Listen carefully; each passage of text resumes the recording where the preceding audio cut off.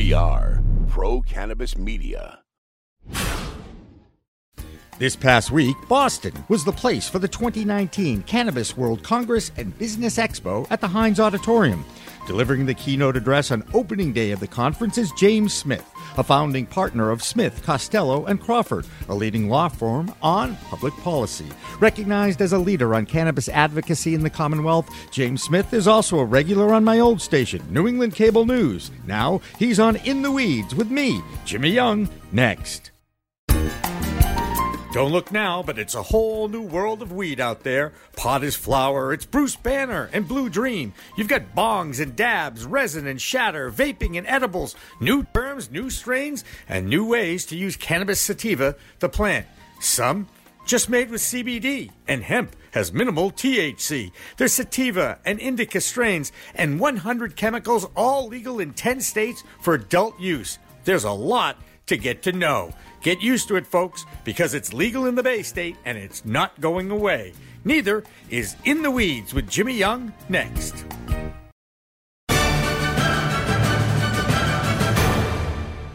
Revolutionary Clinics is just one of 49 medical cannabis dispensaries in Massachusetts, but there's a reason why it's one of the most popular. It's their patient-first philosophy. All day long, they teach, they educate, they communicate about this complicated plant called cannabis sativa. That's true whether you visit their Cambridge location in Fresh Pond at 110 Fawcett Street or at 67 Broadway in Somerville. Revolutionary Clinics, where the patient comes first. Hi, everybody. Welcome to another very special edition of In the Weeds with Jimmy Young, on location at the CWCB Expo in the Heinz Auditorium. This is a B2B expo for the cannabis industry. They have other expos in both New York and in Los Angeles, so Boston's in pretty good company here. And speaking of being in pretty good company, I'm here with Jim Smith of Smith, Costello & Crawford. He's an attorney in the Boston area. Your reputation precedes you, sir. Even amongst your peers, they think you're pretty cool. That's very kind. We do a lot of work in cannabis. We represent a large number of clients, and it's been a challenge, a fun but a challenge.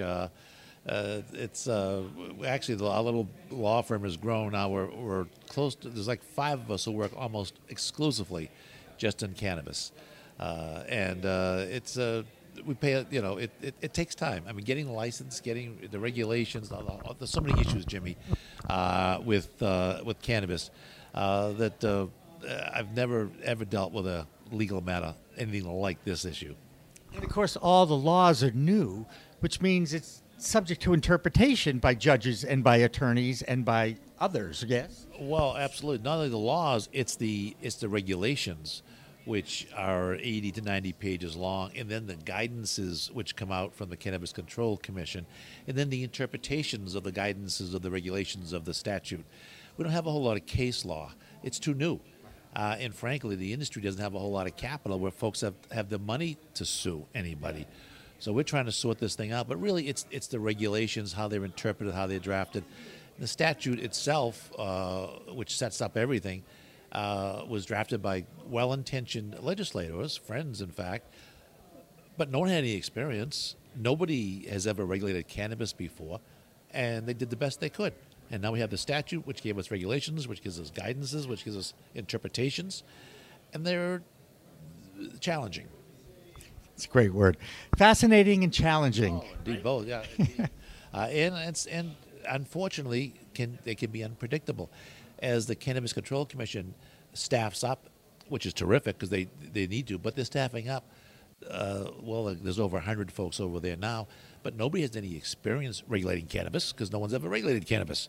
And so they're learning on the job.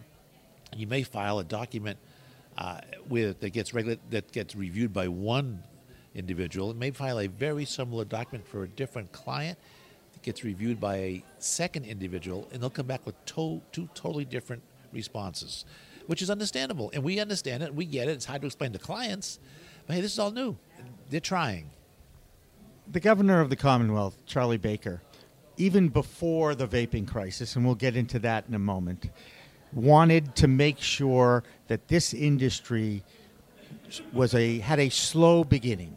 He wanted the industry to crawl before they walk, before they run. Do you think he's accomplished this to the nth degree? Well, it's been a very slow beginning for lots of reasons. I mean, the statute is the fact that no one really has any experience. We learned a lot from Colorado. We were able to bring that over to our regulations, but again, it's interpretations. And this state has a long history of strong local control. We are we are the most conservative, most blue state in the country. We're very blue, but we look at things when it comes to our backyards a little differently. And so while people voted for cannabis, they didn't mean to have it in their town. They just meant to have it in their state someplace else. And so it has rolled out very slowly. The governor might have been a cause, but really just the fact it's all brand new and there's a lot of local control. That local control here really is driving the fact that we're very slow. And the industry lacks capital. It's very expensive. The barriers of entry are incredibly high. And that therein lies why you get to deal with multi-state operators, and that seems to be the, I don't want to call it a controversy because it's a fact of life in this business. Yeah, it's not a controversy. It's important to have capital come into the state. Some of these out-of-state operators have purchased some of our local businesses, which is fine. The great majority, however, are very much locally owned, locally managed, and all that's to the good. The fact that capital comes in can't be a bad thing. We're very much short capital. And I like it into the circular firing squad.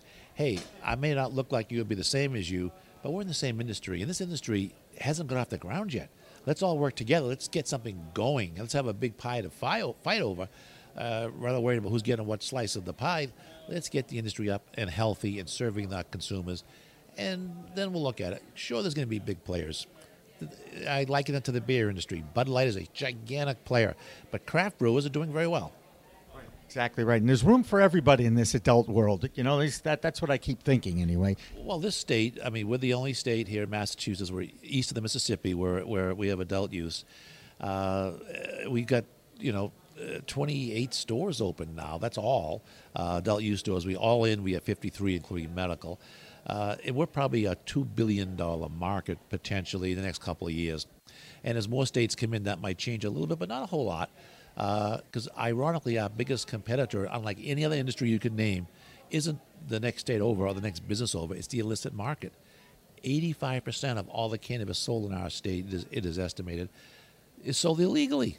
That's our competition. We've got to have a better product at a good price point and drive that market up because that's a very dangerous market. As we see with the vaping crisis, Charlie Baker, the only governor in the United States, decides to, in the eyes of public health, stop vaping for 4 months. Did he overstep? Well, 4 months, 3 months, 5 months, I don't understand all the rationale. I would differentiate, though. And the governor wisely was thinking about the under 21 market, the young people. Well, they're not in our market. You can't get into our stores. Under state law, you can't even enter you can't go through the door. If you came to our store as a young mother with a baby in a carriage, we wouldn't let you in. The baby's not 21. We would not let you in. You can't get into our stores, let alone purchase any of our goods. But vaping is an issue, and it is an issue with the under 21, the younger people. But that's not our industry. That's not our market. I think there should be some differentiation there. Or at least have thought about the effects that might have on this side of the operation, too. And I think it was an impulsive thought. And again, look, he's trying to react to a danger for public health without a lot of knowledge, to be honest. Again, cannabis is all brand new. Quite legitimately, he reacted to a danger to public health. I think, though, that the fact that our product is tested before anybody could purchase it, and it's really the additives. I don't think it's not. I mean, I'm no scientist, but my sense is it's not THC. It's what's added. We can't add anything to our THC because when it tests, it'll test out. It won't pass. And so, again, what the illicit market is doing, I have no idea. But I would advise everybody, don't go near the illicit market. I mean, never mind the cost and the fact, I know it's very available. It's on every street corner. I get that. The reality is it's dangerous. And the cannabis market that we're involved with is far safer. In fact, safer than alcohol and nicotine in my mind, our products. 100%. And it's a shame that when you go into a medical dispensary now, and I've had a medical card since its inception, all those vaping products have been taken off the shelves and put in storage, I'm guessing. They have been all quarantined. And for the most part, every store has a safe as part of the regulations. It's all in the safe. Everything is locked up. But you point out the medical community. That's different than the over 21 community. Some of those people really do rely heavily on the vaping product for health reasons. And that's another differentiation that I think we need to focus on. When I first walked into NET, it was the first thing I said to the patient advocate. I don't like to use the other word. And it rhymes with bartender. That being said, I said to him, I just don't want to smoke it anymore. What other ways of ingesting can I, try this with? Right. And, of course, I walked out with edibles and capsules. And then when they came out with the vape pen, I said, wow, so vaping is better than smoking? Is that what I think? Now, Jordan Tischler, the doctor I go to for all these things, he's saying, I'm thinking maybe smoking might be better than vaping. Well, I'm no scientist. You said that. Yeah, I want to emphasize that. A liberal arts major. But, me too, by the way. But I do know that cannabis is a safe product. I do know that our markets are over 21 and that our products are all tested. And I'm very comfortable in using the product or having my family use the product, those who are over 21. It's a good, safe product, and it can be very helpful to those who have medical needs. That's very important. It's a whole lot better than a lot of the alternatives. I mean, I know the governor's worried about the public health. Opiates are everywhere and far more dangerous than anything anybody can point to, particularly in the legal market, which is not dangerous at all. And we know that there are plenty of people out there who do believe that you can treat and get people off opioids with cannabis use, including those who suffer from PTSD, our veterans. Right. What's happening to our veterans right now as far as this goes is really criminal in my mind. A number of our patients, there's over 65,000 patient cards in Massachusetts. A number of those are owned by veterans. And I don't have any exact science as to how many use vaping products, but every one of them should be able to. They're all over 21. They've all served their country. The product that they would be using in a medical dispensary has been tested and is harmless, no additives.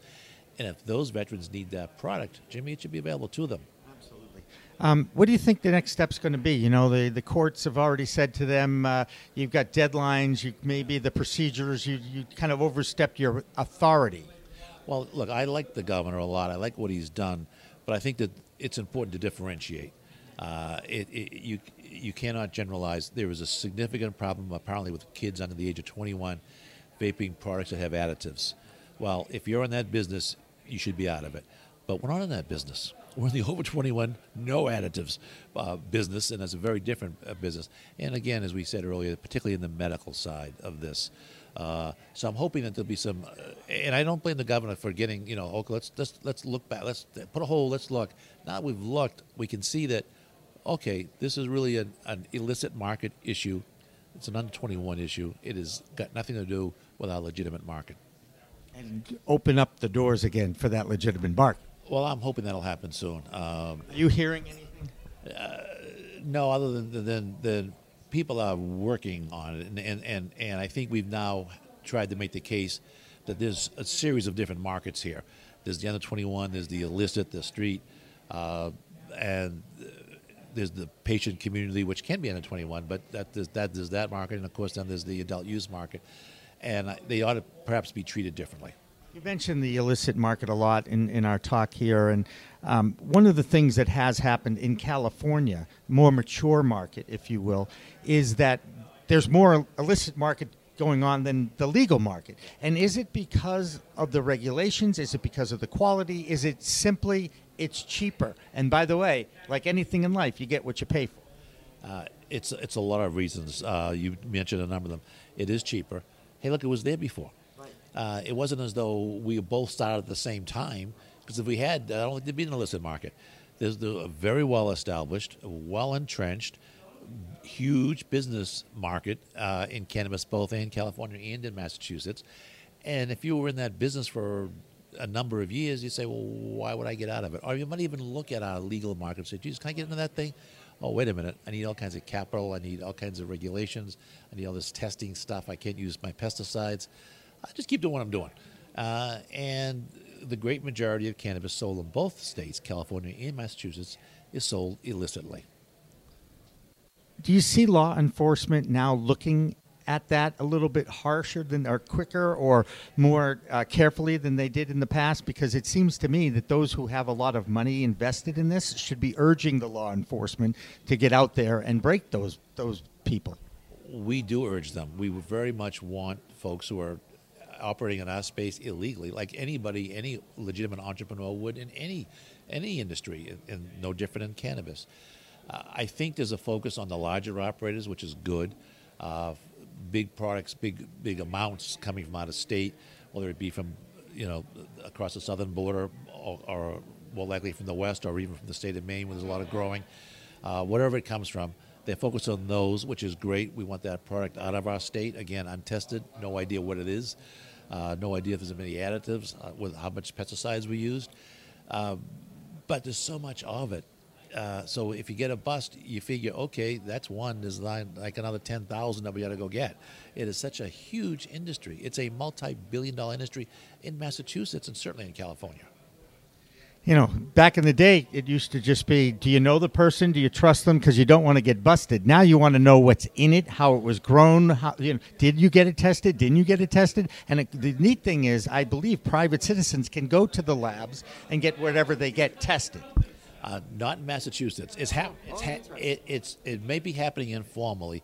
There's only two labs. There's only two labs licensed. I know one does not do it. It's MCR and CDX, right? Yeah, right. And I'd advise both of them not to do that. That's not what their license mandates. And please don't encourage that market. If you want tested product, you come to the legitimate market. We have product, plenty of it for sale. And you can grow it yourself in this state. In this state, you can grow it yourself, absolutely. And then you know what's in it. You didn't use pesticides. You know that there was no additives. If you are in control of that product from clone to use, you should feel pretty comfortable. But if you're not, I wouldn't feel at all comfortable. Very interesting. Now, I got to touch on the social equity and economic empowerment issue that's been around the town. And, of course, the city of Cambridge now with Rev Clinics, they have a lawsuit. They have this mandate by the city council. How challenging is it for these operators to deal with these host community agreements? It's incredibly challenging. All the cards are held by the community. There's no leverage on behalf of the business at all. The community sets the zone, and they don't have to give you a license. But if you want to sign the host community agreement, okay, then we'll talk. There's no leverage at all. It's not a negotiation between equal partners. Once you've spent the time, you've got to get a host community agreement. To get to that point, you have to have a piece of real estate. You have to get it zoned. You probably need local counsel. You've been paying rent all this time. Maybe you're in there for 4, 6, 8, even 10 months, and you're in there for tens of thousands of dollars. And then the community says, well, you got to sign this document. I say, well, that's not a fair document. Okay. Next, we got plenty of people who want to come in here, and they will sign the document because, unfortunately, they're so stressed financially. They want to get to the finish line, and they've invested so much. And so I often hear, hey, look, Jim, you don't have to have it signed. These other two guys have already signed it. If your guy doesn't want to sign what they've already signed, we can't do business with you. I get that a lot, and a number of communities. And frankly, in a way, they're sort of right, because those other two guys who already signed this thing wouldn't be treated fairly. But the fact is, the document they signed is illegal. It's over the statute. It's not fair. So, well, next, you don't need to be here. There'll be another guy coming along to take that very same space. So, as we listen to the 30-minute announcement coming up on the main stage, it's funny. They announced that Jim Smith was going to be speaking, but tomorrow at 3 o'clock, they're not announcing that I'm speaking. I just want to say, because people don't want to hear me speak. That's the other thing. Yeah.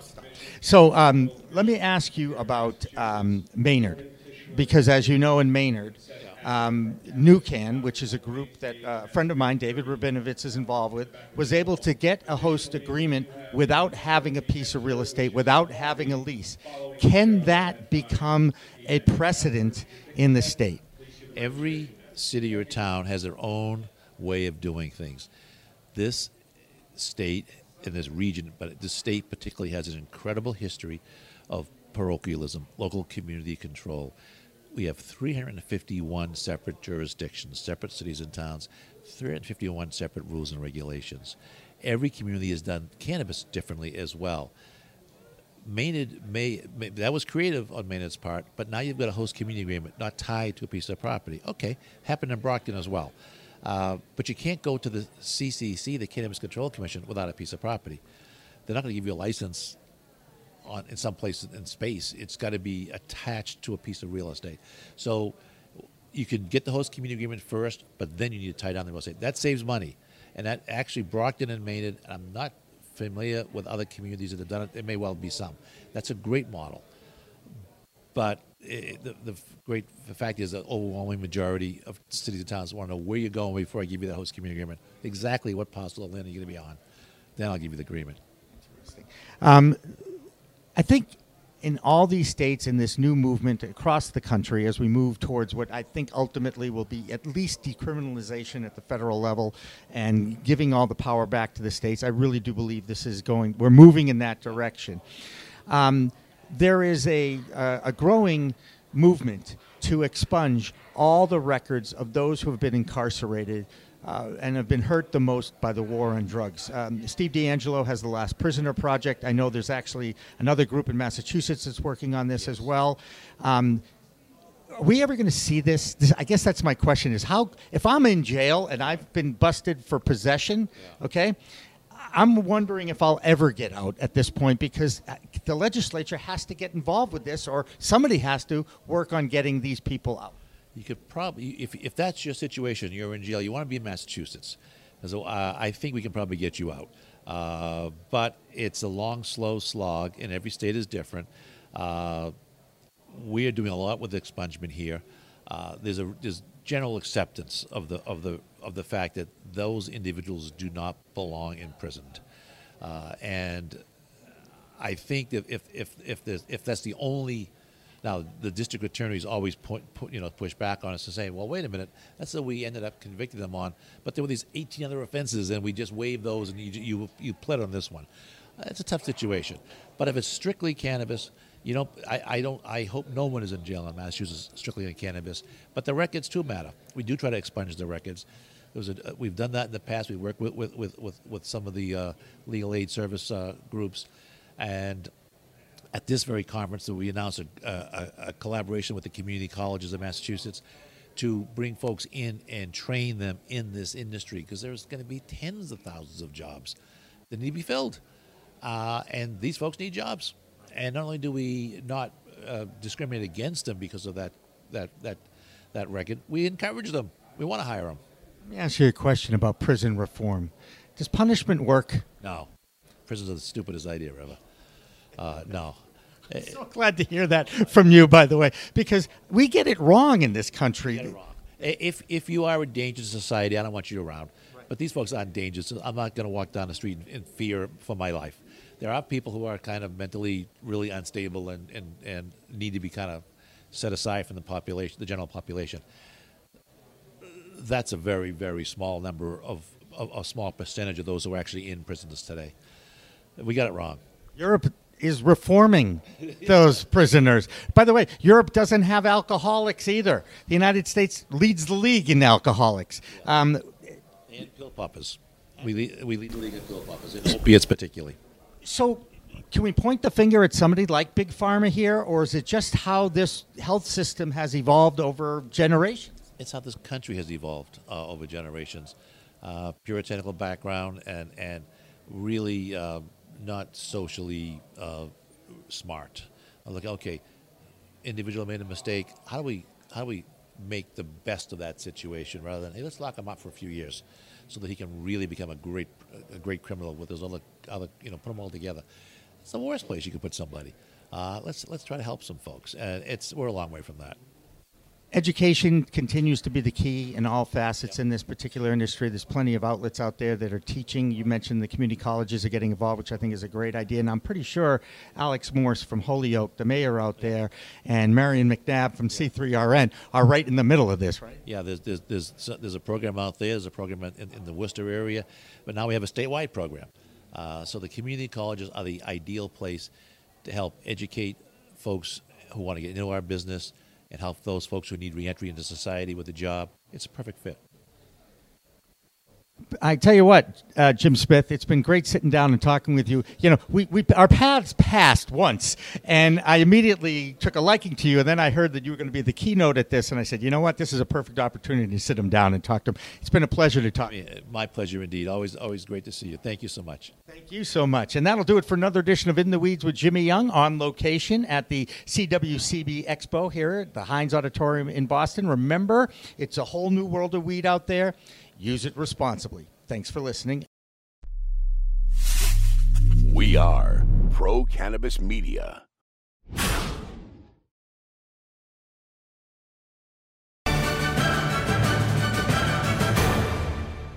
Revolutionary Clinics is just one of 49 medical cannabis dispensaries in Massachusetts, but there's a reason why it's one of the most popular. It's their patient-first philosophy. All day long, they teach, they educate, they communicate about this complicated plant called cannabis sativa. That's true whether you visit their Cambridge location in Fresh Pond at 110 Fawcett Street or at 67 Broadway in Somerville. Revolutionary Clinics, where the patient comes first.